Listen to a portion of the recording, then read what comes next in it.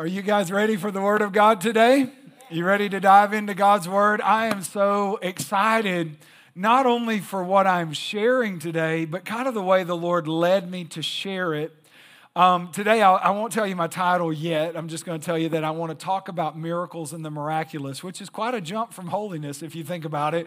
But the reason God is qualified to do miracles and the miraculous is because God is holy, which is what we talked about last week. So I want you to get your Bible and turn with me to Judges chapter 6. Now, here's how I want to contextualize what I'm going to talk about today, because I felt like this was really important for me to say. We're going to answer the question. In fact, I'll go ahead and give you my title so you know where I'm coming from. We're going to answer the question today, does God still do miracles? That's my title. I couldn't come up with a catchy title. When I prayed about it, I just felt like this is the question. This is what we have to answer, and this is the title. So does God still do miracles?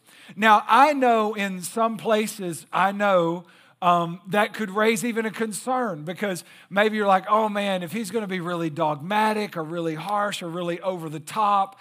And what I want you to understand is I've been a pastor, senior pastor for 13 years. I want you to understand right now, and we're going to go back and answer the question, does God still do miracles? But I want you to understand, I believe God does miracles. Okay, so I'll put my cards on the table. I believe God does miracles, and we're going to talk about that from several different perspectives. In fact, today I'm not only going to use just Scripture, we're going to talk about it from a lot of different angles, because this is the way the Lord led me. But I also want you to understand, I want us as a church just to answer this question. This is what I felt from the Holy Spirit. I want us as a church to answer this question and decide for ourselves as a church, do we believe in the miraculous? Do we believe God does miracles? And will we believe him then to do miracles? And so today I'm not going to come over with, oh, God does a miracle, and you got to have enough faith. It's nothing like that at all. In fact, as a pastor, I've seen God do miracles. I'll share some of the miracles I've seen God do in my own personal life. But also, I have prayed with many people for miracles that we didn't see the way we felt like we should have seen. And so as a pastor, I've had to, if you can imagine, I've had to wrestle this out in a lot of different ways, because it's one thing when you see God do a miracle and you can stand up and say, God has done a miracle, praise the Lord.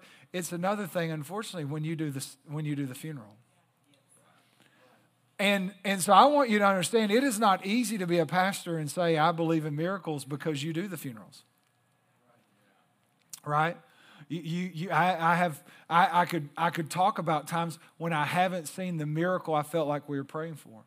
But here's what I need you to understand. Today I'm not asking you the question, what has been your experience with miracles? Nor am I giving you my answer of what has been my experience with miracles. In other words, here's what I think is important that our culture gets wrong.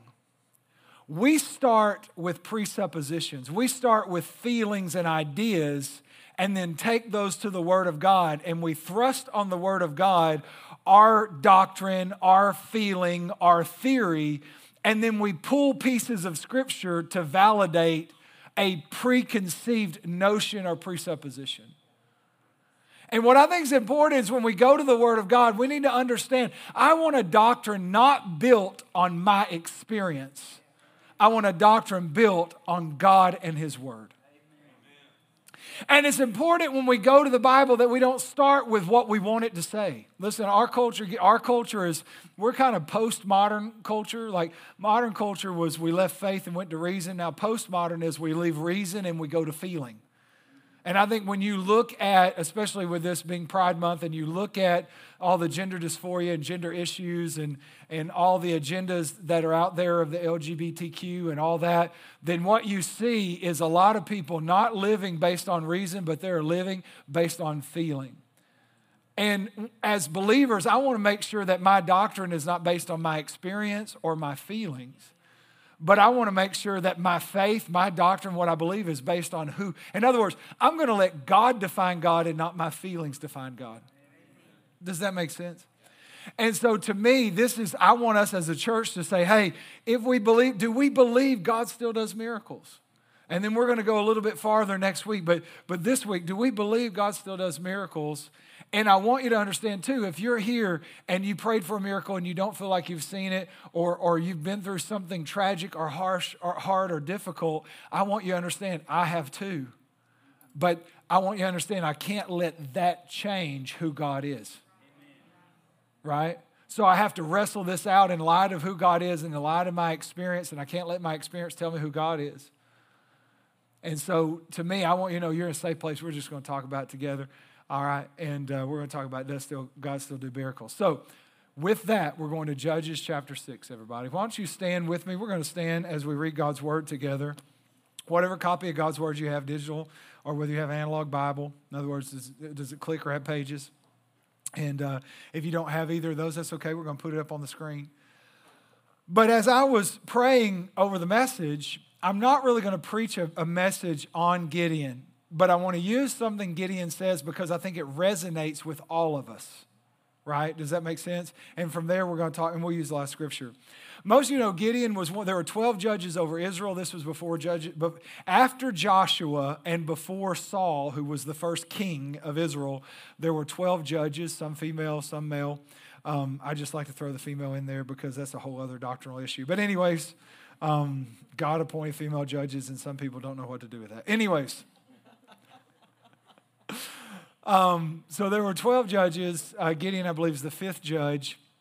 And in his time frame, what has happened is when Joshua brought them into the promised land, as Moses led them out of Egypt to the promised land, and they're in the wilderness 40 years, and then they go into the promised land. What God repeatedly said is, when I bring you in, you have to drive out the inhabitants of this land. Now, why did God want all the Canaanites to be driven out of the land? Well, if you read it, I'll sum it up categorically: two things: their morality and their worship. He didn't want their morals to infect or affect, however you want to put it, God's people. And he didn't want their worship of idols and the way they worshiped to affect God's people. And we know that Israel did not drive out all the Canaanites, and we know those two things were a constant struggle, in that the morality issue was huge, but also the worship. And Canaanites had child sacrifice, or did child sacrifice as part of their worship, and that even infiltrated the people of God. And so there's a lot of problems here, and that's why when you're reading, especially the book of Judges, it becomes so clear, because like they followed the Lord, and then they didn't follow the Lord, and then they did evil in the sight of the Lord. And then they came back to the Lord, and then they did evil in the sight of the Lord. And it's like they just keep going back and forth and back and forth and back and forth. And so at this time, when we get to Gideon, God's people are oppressed by the Midianites, and they would come in and pillage and take all their food and trample the crops. And so that is why we're going to find Gideon, who's threshing out wheat in a wine press, which is not where you thresh out wheat, because you need the wind actually to do that properly. But he's hiding because the Midianites are so violent, and they're pillaging and all those things. And the angel of the Lord speaks to him, and he's going to become the fifth judge, and he's going to deliver God's people. Verse 11, it says, "Now the angel of the Lord came and sat under the terebinth tree, which was in Ophrah," and that's not Oprah, by the way, "which belonged to Joash, and as a Bezerite, while his son Gideon," if you just want Bible names, there's your one. "While his son Gideon threshed wheat in a winepress in order to hide it from the Midianites.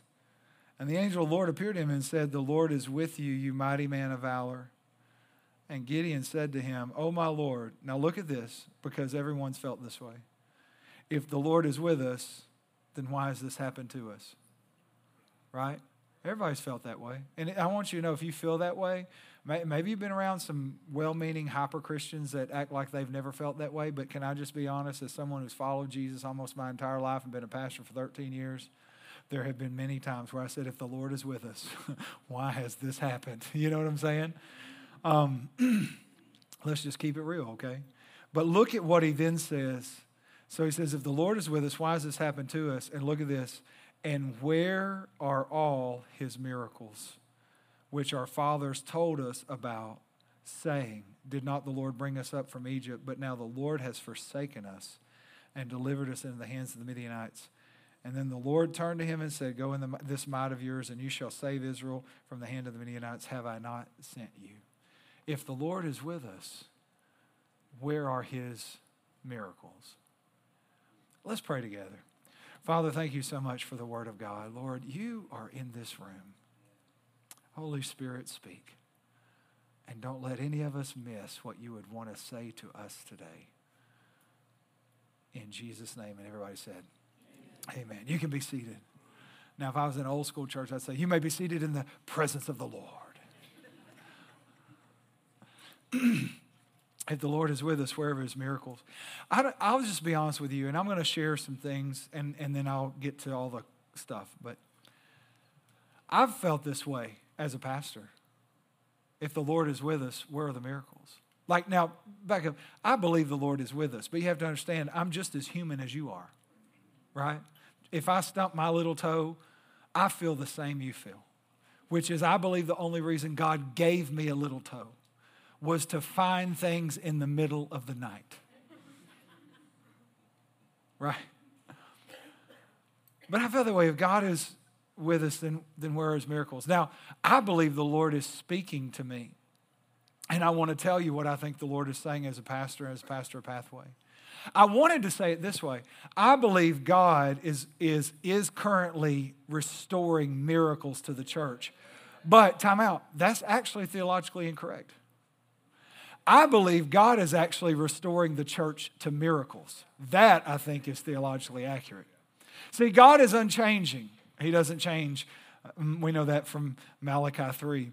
Hebrews, the writer of Hebrews tells us Jesus Christ is the same yesterday, today, and forever. So I think God's a constant in this. But people go up and down and in and out and all around. And that's really the story of Judges. They served the Lord. They turned away from the Lord. Then God would do something, deliver them.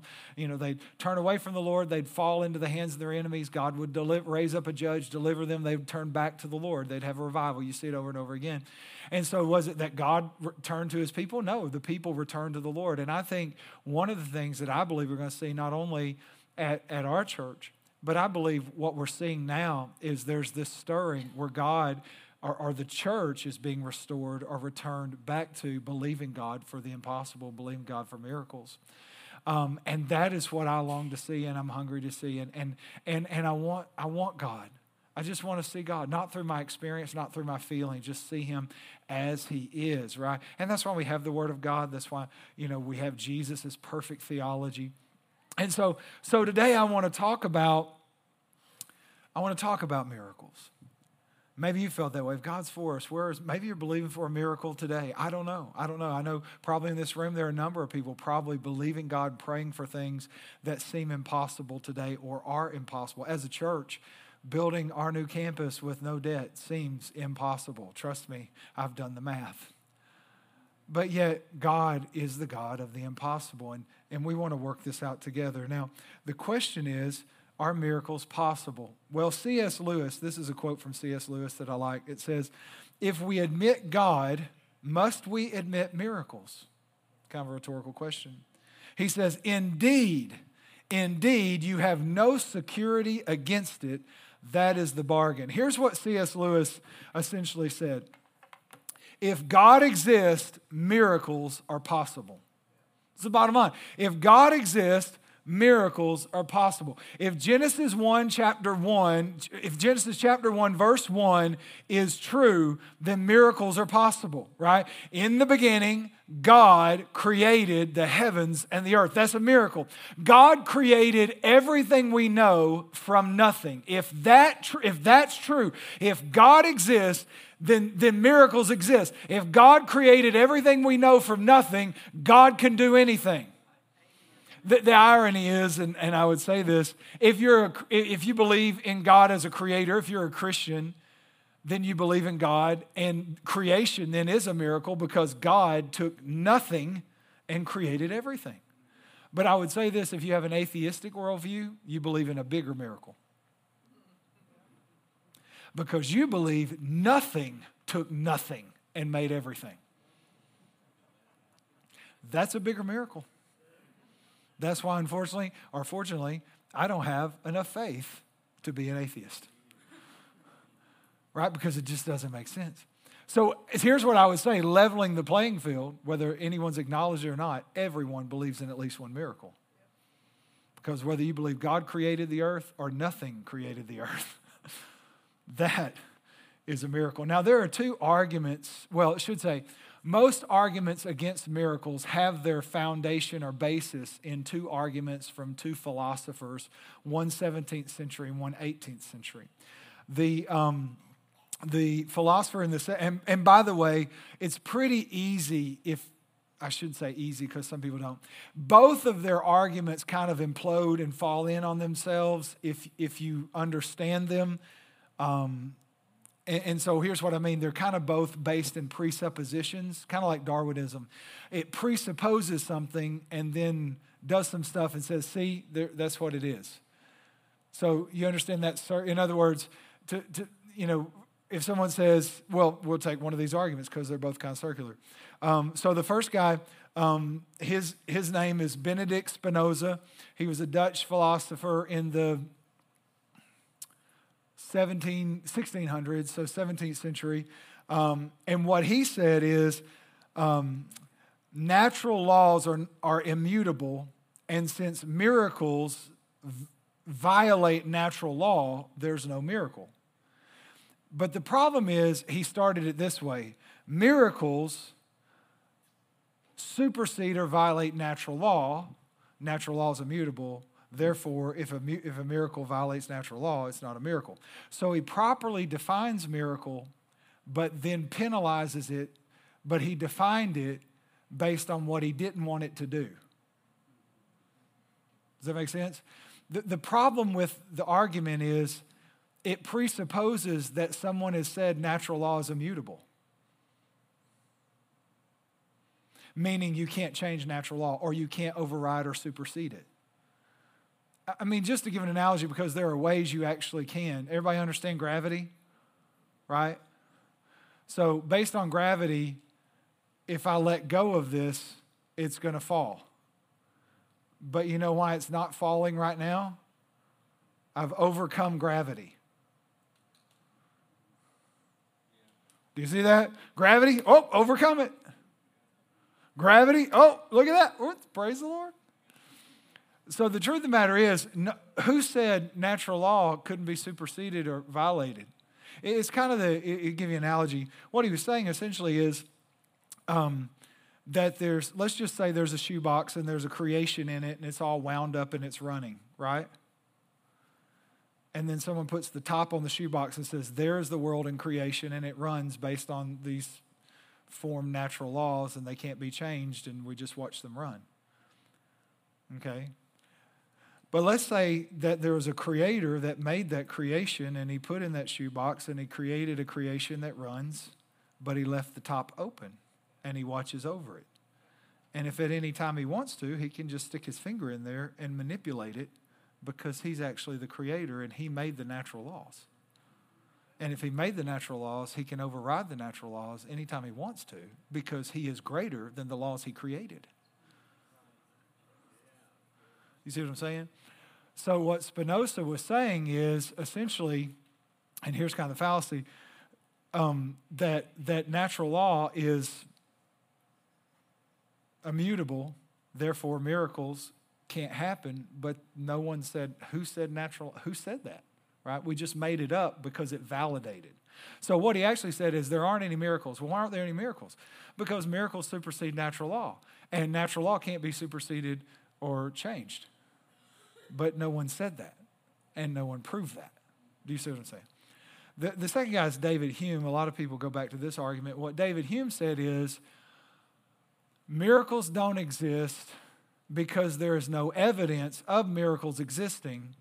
And since there's no evidence of miracles existing, miracles don't exist. Do you see the circle? Now, he didn't say it that way, but that you read his whole entire argument, that's exactly what he said.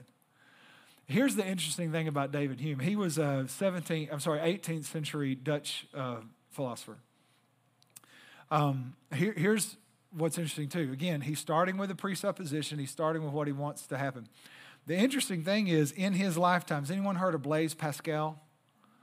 Blaise Pascal, right? He was 18th century figure. In fact, has anyone ever used a computer? most people say the computer goes back to him, okay?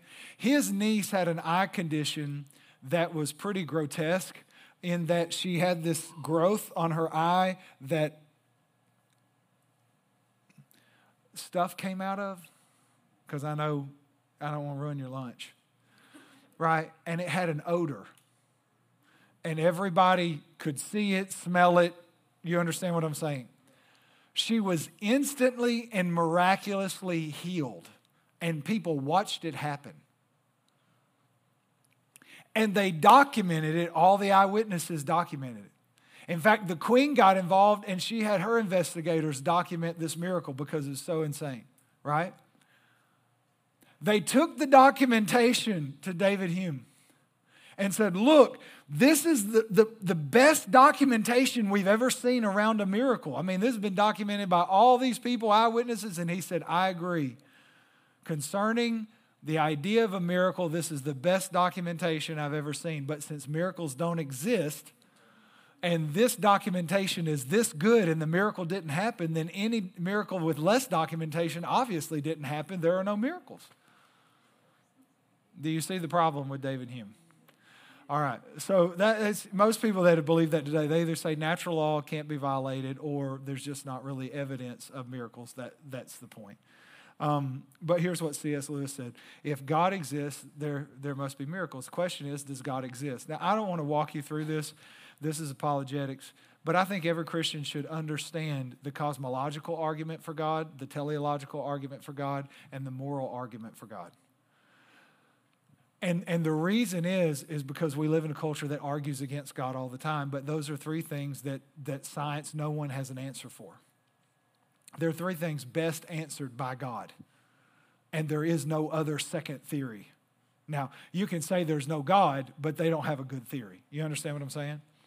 The cosmological argument just means this, that essentially everything that we know had a beginning, and whatever began it, something had to begin it, and that whatever began it couldn't have been made of what it was began and created out of. Okay, that was very confusing. Let me say it this way. It's essentially, and this is the phrase you'll hear, uncaused first cause. Even atheist scientists, most scientists now believe and will say that the universe had a beginning. Something began it. At the beginning, they'll say time, space, and matter is what began. In other words, they all had to come into existence simultaneously, right? You can't have matter if you don't have a place to put it and you don't know what time to put it. Does that make sense? So time, space, and matter all came into existence at the same time. Whatever caused time, space, and matter to come into existence had to be timeless, spaceless, immaterial, powerful, personal, and intelligent. Now, what does that sound like a description of? God. What else meets that description? Matter couldn't create matter. Something that was in time couldn't create time. Something that was in space couldn't create space. So time, space, and matter all came into, by this way, atheists don't disagree with this. The responsible ones, time, space, and matter, existed at the same time. So whatever caused time, space, and matter to exist had to be timeless, spaceless, immaterial, and powerful, and intelligent, and technically personal. Had to be able to make a decision, had to be smart enough to make the right decision, had to be powerful enough to make that decision and to carry that decision out. And then it could not be in time, it could not be in space, and it could not be of matter. Are you with me? All right, teleological argument is just that of fine-tuning or design, meaning that when you study, as they study not just the earth, the universe, they study the universe, it is so finely tuned that it's so finely tuned, an accident couldn't explain it. Here's what I mean by that. When you look at the expansion rate of the universe, or you look at gravity on the earth, or the expansion rate of the universe, or anything in between, like if the universe slowed down just a little bit, we don't exist. And by a little bit, I mean like such a small fraction, it exists only in theory because we don't have names for those numbers. Like if Saturn moved, if Jupiter moves, like if Saturn doesn't have rings, we don't exist. Like, I mean, there's just too many things as you walk all the way through. Like if the earth slowed down, sped up, tilted a little more, moved a little closer to the sun, if the moon moved a little bit, any of those, and by a little bit, I mean a fraction so small we don't have a number for it, if any of that happened, we're gone. Right? So the chance of that being an accident, come on. And then now, my greatest theory, and you'll like this one if you like Marvel, they now have a multiverse theory. That there is because now they can't, think about this, they can't come up with an explanation because they can't say it was intelligently designed by a creator. They have to say somehow it came into existence and it was just perfect for life to exist here on earth. So now what they've decided is, well, there's a multiverse and that this is actually happening all different places, but their theory is, but there's a multiverse generator. And it's still like, yes, and who created that? How did you get a multiverse generator? And they have anyways, just if you like science, you can go study it. It's fun. All right, so cosmological, teleological, and then the moral argument very simply is when people say, is there, if your God's good, why is there evil, or there's evil in the world? Here's the bottom line. If there's evil, then there's good. If there's good and evil, I need a way to tell the difference between good and evil, meaning I need a moral standard. If there's a moral standard that everyone agrees on and has to abide by, then that moral standard could not come from a human. Right? So this is the argument of objective morality, which no person with an atheistic worldview can explain objective morality. It is fun to watch them try because they say, well, as humans, we're all supposed to be good. Who said good? How did you know what was good? Well, as humans, we're not supposed to be bad. What's bad? Who said it was bad? Well, we all agreed. Where was the meeting? I don't remember the meeting. Stalin apparently was not at the meeting. Hitler failed to attend the meeting. Jeffrey Dahmer was out sick that day. Like there are people that didn't think what they were doing, while the rest of us would judge it highly immoral, they did not think it was immoral. And if I said we should take any child out in this parking lot and torture them, everyone, atheist, theist, doesn't matter, everyone with any sense of conscience would say that's wrong. But where does a conscience come from? An atheist can't explain it. Because God wrote his law on our... That's where a conscience comes from. Anyways, it's a moral argument. So here's the idea then. If there is a God, and there is one, miracles are possible. But I want to go a step farther. I want to ask this question. Are miracles probable? They're possible, but are they probable? So now we got to talk about, y'all are going to love this, cessationism and continuationism. Isn't it great to be in God's house? Somebody's like, Ethel, I thought he'd just talk about Noah's Ark or something today. Dear God. Here's the reality. Can I tell you something? God called us to make disciples, not church attenders. And I don't need you to go out into this world and you're going to be encountered with someone. Here's what I know, because it's happened to me and it could happen to me tomorrow. There are people that know more about the Bible than I do, obviously. There are atheists that probably know more about the Bible than I do because they've studied it to pick it apart. And the Bible says we need to be able to give answer for our faith. And to me, God, when we started Pathway, he said, I want you to make disciples. So that's all I care about, making disciples, not church attenders. Are you with me? And so with that, I want to give you a lot where it's kind of like school's in session. Let's figure it out together, and then let's go live it, and let's give answer to it where we need to. When you talk about cessationism is the belief. Now, these are many well-meaning Christians. They are Christian people, Christian pastors, Christian people. So it's not like a holy war. We're not mad at cessationists. We just need to understand what they believe versus what continuationists believe. Cessationists believe that as the apostles, that essentially miracles, signs, wonders, healing, all that kind of stuff passed away with the apostles. That those were special gifts and abilities given to the apostles for that time to give credibility to their message. And as soon as we had the Word of God, we no longer needed miracles, right? Now, I could make a philosophical argument about the nature of God. If miracles, aren't they merciful? Aren't they good? Aren't they loving? Like I could argue it that way. But first, let me explain what cessationists kind of you need to understand where they're coming from. At least I think you do. So they pull several scriptures and they build their case. 2 Timothy 4 is one where Paul left Trophius in Miletus. Miletus was a place, Trophius was a person. Paul left Trophius in Miletus sick, and he says, I left Trophius in Miletus sick. And they say, see, Paul's authority and power to do miracles was fading away because if this was his friend, why didn't he heal him? Well, again, if you start with a presupposition and then go to the Bible, you mess up.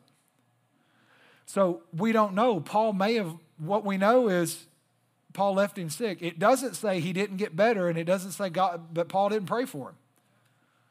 Are you with me? So I'm just saying we're starting again, because I could just as easily say, oh, that's awesome. Paul probably went to Miletus to pray for him, and he raised him up from the dead or something. You know, I mean, I could read in, but instead, let's just say the verse says this, but we don't know, because I don't have a verse that says what cessationists believe. I have pieces of verses. Philippians 2, Paul said that Epaphroditus almost died, but God had mercy on him. And they say, well, see there, that's another friend of Paul's, and he almost died. But what it doesn't say is maybe God had mercy on him meant that Paul prayed for him and raised him up. It's just as good a theory as any. You see what I'm saying? Because I don't have anything other. Another verse, Hebrews 2, they say God testified to the gospel using signs, and because the word in the Greek testified is past tense, just like testified is past tense, because the word's past tense, that it points to the fact that God stopped testifying with signs. But again, that's not what the verse says. The verse is talking about what we saw, what we experienced. So the writer of Hebrews is not writing about what God is going to do. He's not prophesying. He's saying what God did. So contextually, I think this one falls apart. And one of the big verses that cessationists use, 1 Corinthians 13:8. Now, what's going on in verse 13:8? Most of you know that's the love chapter, right? We read it at the weddings, right? Chapter 12 is gifts of the Spirit, because the Corinthians were running around crazy, doing all types of silly stuff in the name of God, and Paul's like, we got to help y'all out. Some of it was legitimate. It was the gifts of the Spirit, but they were having church services where everybody's just screaming in tongues, where all types of things are happening. By the way, in prayer last Monday, we had several people receive the baptism with the Holy Spirit. I just want to put that in there. Amen.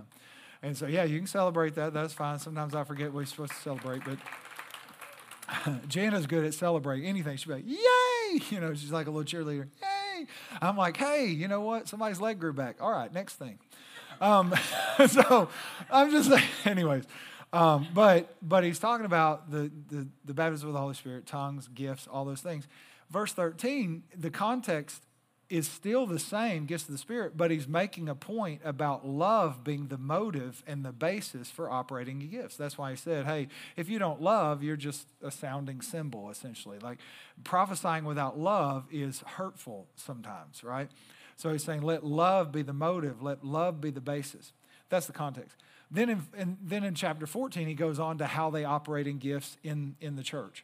The point is, in the middle of this, in chapter 13, verses 8, through like 12. I'm just going to read verse 8 through 10. But it says, love never fails. For wherever there are prophecies, they fail. Wherever there are tongues, they cease. Wherever there is knowledge, it will vanish away. For we know in part, and we prophesy in part, but when that which is perfect has come, then that which is in part will be done away with. I don't really have time to take this apart and put it back together. And I've got a lot of things that I can talk about here. But let me explain where they're coming from. When they say, when that which is perfect has come, then these other things, tongues, prophecy, all that will pass away. The question is, what did Paul mean by perfect? Well, they're saying the word of God is perfect, right? And it's true. The law of the Lord is perfect, reviving the soul. That is true. Can't get around that. But perfect is also used as maturity. Perfect is also used as talking about Jesus. Perfect is also used, or being perfected, talking about believers being sanctified or becoming more Christ-like. So there's a lot of usages for perfect that are not just the perfect law of the Lord, or the law of the Lord is perfect, reviving the soul. They tried, or I should say, they cross-referenced this with James, where James says, be hearers and be doers of the word, not hearers, looking into this perfect law of liberty as in a mirror, okay? And they say, see, here it is, perfect. But the problem is, it doesn't work theologically. James, perfect law of liberty is not the Bible, it's grace. So it's an attribute or concept, not the Word of God. And most people theologically would not argue with that. Then the other thing that kind of falls in on itself is when it comes to James, we see in a mirror clearly. 1 Corinthians said the mirror is fading away because that which is perfect is coming. And so the mirrors aren't the same anymore. One of them's fading away and one of them's making us see clearly. And we could argue, a lot of different things from that. Then it says, Paul talks about now we know in part, one day we'll know in full. And then he goes on in verse 11 and 12 to talk about being face to face. And when I was a child, I thought as a child. And he talks about growing up.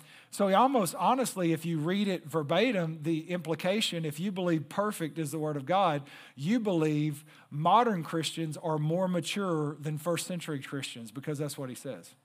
If that the Bible would make us more mature than them. And I don't know about you, I've been a pastor a while. I kind of have some questions about that idea. But to me, here's one of the arguments that he's making, is that when that which is perfect is come, we're going to see it face to face and we're going to be as we should, right? Well, if perfect is the word of God, it's kind of hard to make that make sense. But if perfect is Jesus, look at what John says, 1 John 3:2. Beloved, now we are children of God, and it's not yet been revealed what we shall be, but we know that when he is revealed, the perfect one, and I put in perfect one for emphasis, we will be like him, for we will see him as he is. See, to me, that's a beautiful cross-reference because it's the same thing. The other idea, theologically, if you study the Bible scripturally, however you say that, but anyways, Paul never would introduce a new topic without explaining it. So that would have been the first introduction of what we know as the canonization of Scripture. Because remember, the New Testament church, they didn't know they were writing Scripture completely. They didn't know they were writing a Bible. Some of them did have, Paul even had an understanding he was writing something holy. But they didn't know the inscripturation process. They didn't know the New Testament was going to be produced, in the late 300s. I mean, they had a working New Testament in the early 100s, but for a lot of reasons, persecution, et cetera, we don't have the full canonization of the New Testament until like the Carthage in like 390 something, whatever it is. Anyways, purpose being, if Paul was introducing a new concept and saying perfect is actually Scripture, he would have had to explain it because they wouldn't have known what it meant. And because there's no explanation. Also, you could say if he says prophecies ceasing and tongues are ceasing and prophecies fading away and knowledge is vanishing and we live in an information age, then you got to beg the question, wait a second, knowledge didn't stop. But what we know is once we know Jesus, we don't need spiritual gifts and we don't need knowledge and we don't need prophecy and we don't need tongues once we see Jesus face to face.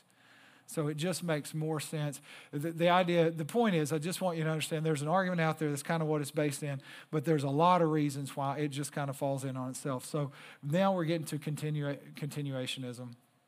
And I know we're almost out of time, but I want to read a verse and tell you what I think the Lord's speaking, and then I'll support it, and then we'll be done. It'll take me just a few minutes. John 14:12. Now, this verse in and of itself does not prove continuationism, meaning that miracles continue, signs and wonders continue, the working of the Holy Spirit continues, etc., in that fashion with dynamic gifts. But I want to show you something because John 14:12 says, most assuredly I say to you, who believes in me, the works that I do. Now, by the way, works we know means miracles, signs, and wonders. And we know that from Jesus' writings, and not Jesus' writings, but from Jesus' verbiage in the Gospels. When he uses works, he's not talking about planting corn. Are you with me? He talked about working the works of God. We must work while it's day, right? I mean, this is something else, right? So we know what works means. He said, the works that I do, he will do also, and greater works than these will he do, because I go to the Father. Now, there's a lot of people that have disqualified this verse because they say, well, Jesus walked on water, turned water into wine, raised the dead. I don't see any of those things, so obviously we're not doing greater works. In my opinion, what he's actually saying, works is not about quality, it's about quantity. I think that's actually what he's saying. What he's saying, now here's the key to the verse, because I go to the Father. Now what happens when he goes to the Father? He sends the Holy Spirit. In fact, he says, better that I go away, because if I don't go, the Comforter can't come. So here's what, he's looking at 12 guys, think about this, and he's saying, I'm one guy and I'm doing miracles, but when the Holy Spirit comes on you, it'll be like 12 of me doing miracles. It will be greater in quantity. Same types of miracles, and we know the apostles did similar things to Jesus. We don't know of water into wine or walking on water. We know Peter did for a little bit, but still, we know they cast out demons and, raised the dead and all kinds of stuff, right? My point is this. I want to make this point. We said if there is a God, then miracles are possible. Jesus said, if I go to the Father, meaning the Holy Spirit comes, you're going to do greater miracles. In 1 Corinthians 12, one of the gifts of the Holy Spirit is the working of miracles. Here's what I want to say. If God exists, miracles are possible. If the Holy Spirit exists, miracles are probable. If God exists, they're possible. That's true. But if Jesus sent the Holy Spirit and his gifts are working of miracles and prophecy and tongues, right? And if we've received the Holy Spirit, then now not only are miracles possible, but I believe they're probable. I believe, in other words, there should be a faith and an expectation that God does the impossible. He's able to do the impossible in my life. It's okay to believe God to do the impossible. In fact, I should start with believing God to do the impossible. Not taking out doctors, not taking out medicine. Thank God for them, right? There is a place and they are from God. But I'm saying if God does miracles and he sent the Holy Spirit just like we celebrated at Pentecost a few weeks ago, and the Holy Spirit has come, and part of his working and part of his gifting is tongues and prophecy and miracles and words of wisdom, then not only are miracles possible, but miracles are probable.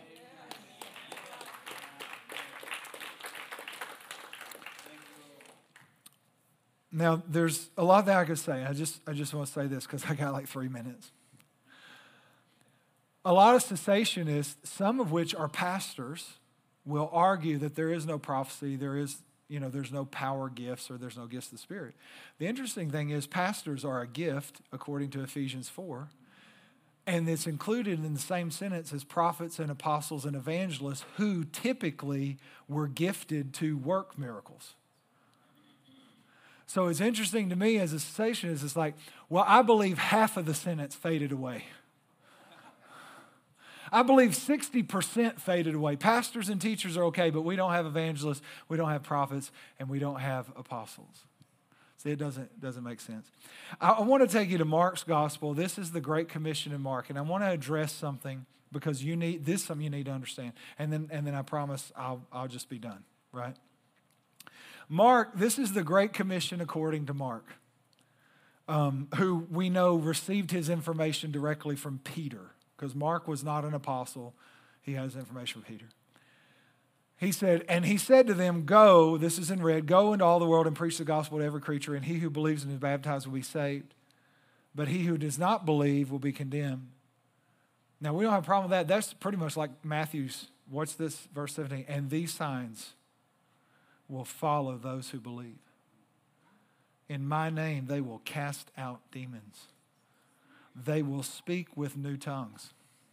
They will take up serpents. If they drink anything deadly, it will by no means hurt them. They will lay their hands on the sick, and they will recover. Now, here's why I want to read this. If you have, several versions, but I know the NIV does it. The NIV at verse 8, and by the way, this is not, I'm against the NIV. I think what they've done is responsible, but I want to explain it. The NIV will, after verse 8, and other translations do it too, but after verse 8, they'll say, this is essentially the short ending of the book of Mark. And the reason is because there's a short ending and a long ending. The debate, if you will, is about verses 9 through 20. And that's why when a lot of people read the Great Commission, those type of things, they use Matthew and they don't use Mark. And a lot of times Mark is not given the same credibility or credence as Matthew. And it also keeps it easier to keep some of the things in Mark that are a little bit controversial, like new tongues and casting out demons and serpents and healing the sick and all that. We can kind of keep this over here. But I want you to understand why it's done that way. The debate was, should it have been included in Scripture? And the reason that it was debated is because it is true in the earliest manuscripts, which would have been in the early 300s, it was not put in those manuscripts. It was not put in those. So the original first manuscripts left it out. And because it was left out in that, that's why it's traditionally like, well, we're not sure if it belongs, right? So when you have the Codex Sinaiticus and the Codex Vaticanus, those leave it out. And so that's why people say it shouldn't have been put in. The question is, well, why was it put in? Well, the reason it was put in is because, now you need to remember, we can recreate the New Testament with sources outside of Scripture within 3 to 4 words because it was so widely talked about, quoted, cited, right, written about. So you can rebuild the New Testament without the Bible. You understand what I'm saying? Just through quotations. With that, the early church fathers, 4 of which were Irenaeus, Justin the Martyr, Tatian, and Hippolytus. So with that, those 4 church fathers, and there were more, but those are 4 that were first century guys. They all quoted and cited from Mark chapter 9 through Mark chapter 16, verses 9 through 20. In other words, the reason it was originally taken out or left out of the Bible is because some of the early manuscripts did not have those verses. They left it at verse 8 where the women come to the tomb and then they leave in awe and kind of run off. The reason it was put back in is because when they started looking at the writings of the church fathers, some of which would have been alive probably as children during the days of Christ, they started seeing that those early church fathers were preaching and quoting and talking about verses 9 through 20. And because those early church fathers were citing Mark's gospel, verses 9 through 20, and it could be reconstructed essentially with their writings, then they said, hey, this should be included in Scripture. I said all that to say, when we're talking about the Great Commission, and we'll probably get to this next week because we got to be done for today. When we're talking about the Great Commission, we can look at Mark's gospel, I believe, and understand the first century church thought this was the words of God. And they preached it and taught it and cited it and quoted it. And I believe then we're on good standing to say part of this Great Commission is go into all the world and preach the gospel, but it's also heal the sick, cleanse the leper, raise the dead, cast out demons. And I know people are like, are we going to start doing that? Listen, you know me. I'm not into hype and emotionalism or anything crazy. I'm just making a point for if God is God, miracles are possible. And if God has anointed us by the Holy Spirit, then miracles can be probable and should be probable. And we are on good doctrinal, apologetic, and intellectual ground. And I've covered all those in this one message. That's why it took so long. But whether you want doctrine, whether you want apologetics, or whether you just want intellectual, whatever it is, we're on good ground believing God for miracles. Amen? I want to give you one more thing. I told you I was done, but I got to give you this. When you look at church history, because remember, cessationists say miracles would have stopped in the 2nd or 3rd, maybe 4th century, but at least 2nd, 3rd, 4th century, no more miracles. When you look at church history, every time there's a move of God, you see miracles. The Great Awakening with Jonathan Edwards, you have eyewitness testimony of miracles. The British Great Awakening with Charles Wesley, by the way, who helped start the Methodist movement, Charles Wesley, Charles Wesley resurrected a dead person. Most people don't know that. That's the Second Great Awakening. I'm sorry, that's the British Great Awakening. Second Great Awakening was Charles Finney. There were miracles and signs and wonders. The Welsh Revival, Evan Roberts, miracles, signs and wonders. Azusa Street Revival, William Seymour, miracles, signs and wonders. In fact, one of theirs, it was documented, a person's arm grew back. Could you imagine that? Like, I don't believe miracles. Ah! Everybody got saved that day. Some of these have been more scrutinized because they were more recent, but the Toronto Blessing, there are miracles and signs and wonders. The Pensacola Outpouring, which I went to, miracles and signs and wonders. And then, 10 or 15 years ago, there was another revival in Mobile Bay. It's called the Bay Revival, or the Bay of the Holy Spirit Revival. It was led by the pastor of the Pensacola Outpouring. But there were miracles and signs and wonders, one of which you can watch on YouTube if you want to. Delia Knox was a pastor's wife who was hurt in an accident and paralyzed from the waist down for 20 or 22 years. And they actually have it on video in one of the services. They prayed for her, and she got out of the wheelchair. She had not been able to feel any sensations. She had muscle atrophy. Everything was just kind of, stuck. You know how that works. And she actually gets out of the wheelchair. Now, at first, she's walking with help, but she's actually picking her leg up. It just looks like someone that probably hadn't walked in like 20 years. You understand what I'm saying? But if you find the right video, she comes back to share her testimony, and she walks out just like me.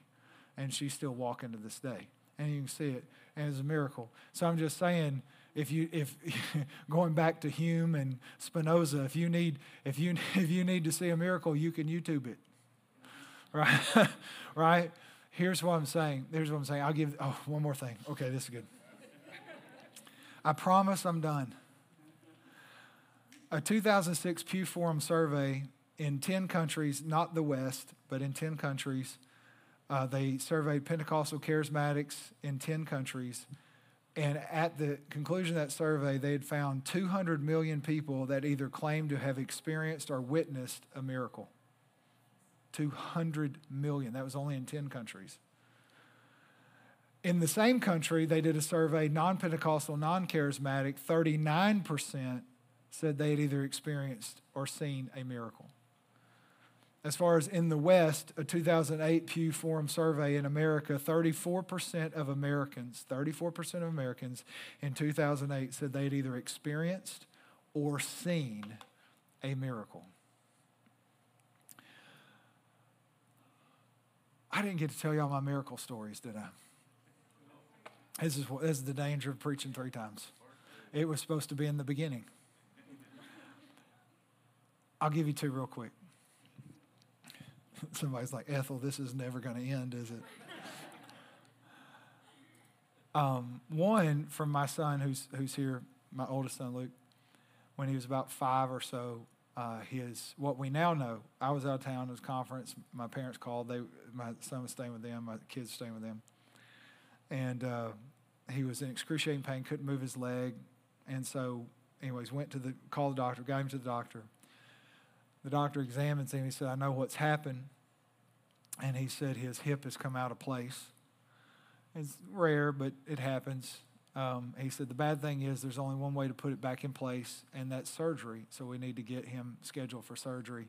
It's the only way to get this, and we'll give him something for pain. I mean, he's screaming. It's hard when you're on the phone and you're trying to talk to your dad and you hear your son, your 5-year-old screaming.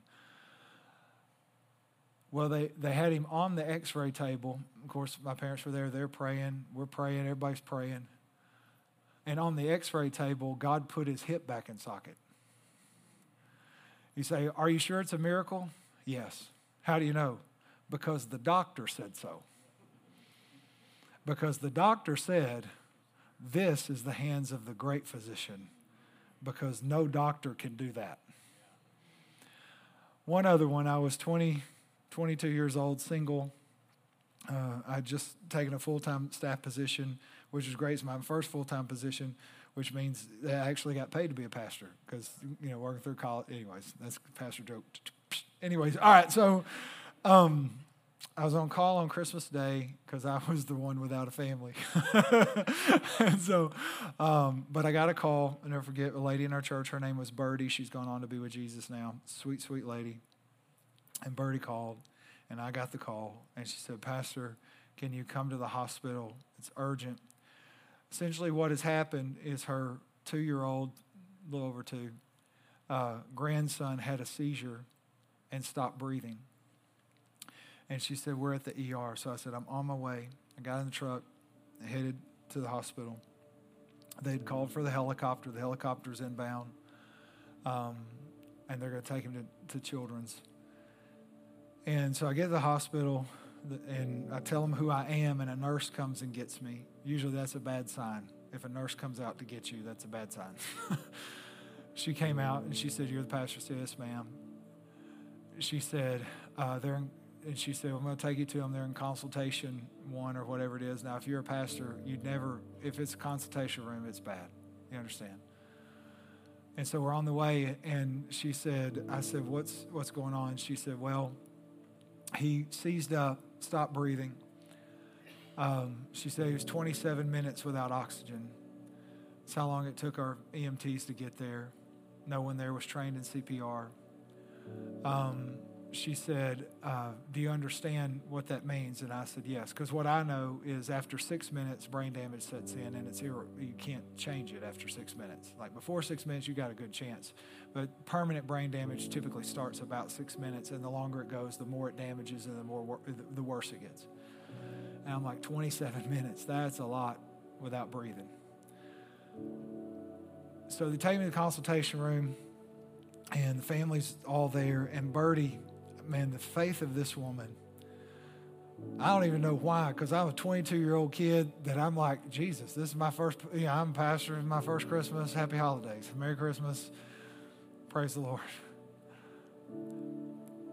She said, Pastor, will you come pray for my grandson? And of course, luckily I'd been to Bible college, and I had no wisdom and a lot of zeal.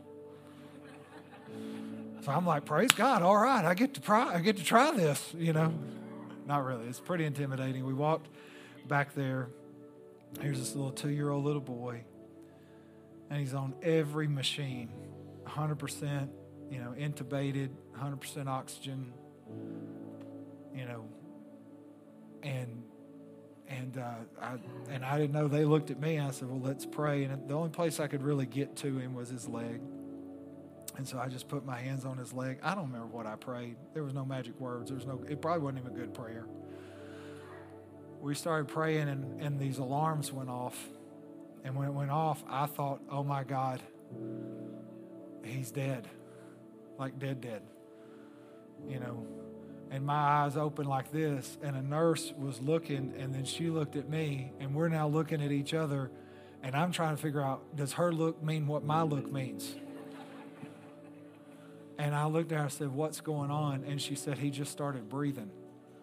And these machines are telling us he's breathing on his own. And she said, but I can't dial it back. She didn't have the orders to do that. So she said, you can keep praying, but it's just going to keep going off. And I said, okay. Praise more. Helicopter got there. They loaded him up. I got a call about an hour later from Birdie, the grandmother. And she said, Pastor Marty, I want to let you know that when she called his name out of the helicopter and got him in the hospital, he sat up and said he wanted to go home and play with his toys. And she said, in fact, they're not even going to keep him overnight. They've got a few more tests, and as long as he passes those, and he did, and they came home, and God did a miracle. So why do I believe miracles?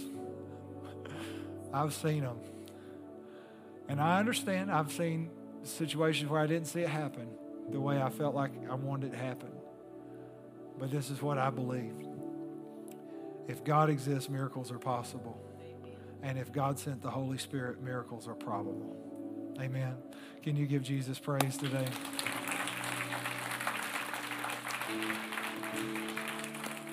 Okay, I'm really done, y'all. Stand up. Stand up. And I'm sorry it took so long. I'm going to ask our prayer team to come. And we always want to pray for anyone who needs prayer. We want to pray for you. For anything when we conclude service here in just a minute. And today, if you're believing God for a miracle, we want to pray with you. And if you're just trying to trust God for a miracle, we want to pray with you. And if you need a relationship with God, we want to pray with you. Anything, we want to pray. But let's just bow our heads just for a moment. And I want us just to pray. And I want us to pray and just really tell God, let's just do this. Lord, what are you speaking to me? Would you all just pray that just for a minute? God, what are you speaking to me today?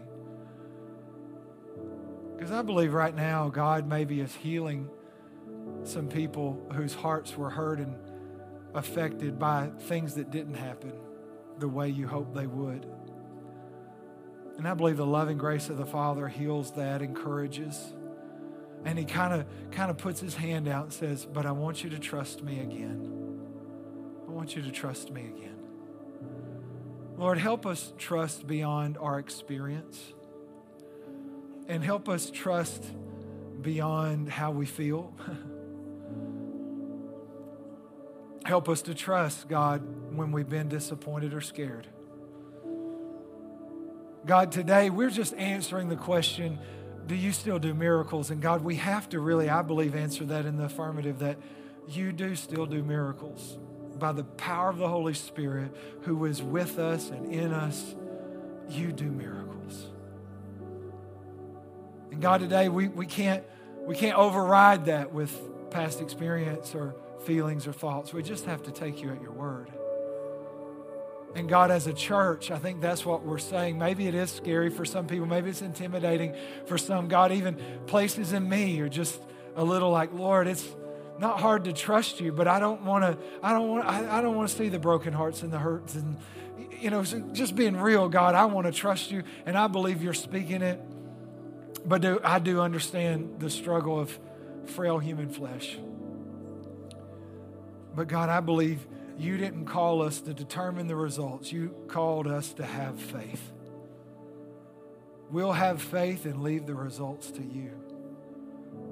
And so, God, I just pray today, help us to believe you, the miracle-working, almighty creator of heaven and earth.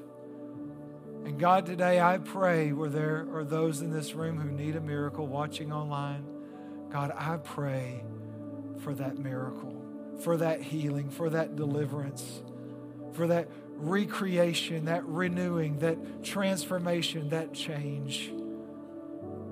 God, we believe in the miracle-working power of Almighty God. And so, Lord, we're just trusting you.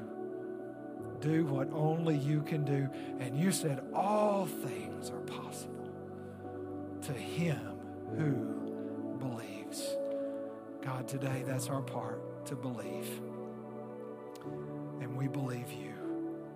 In Jesus' name. And everybody said, amen. Come on, can you give Jesus praise today? He is so good. God is so good.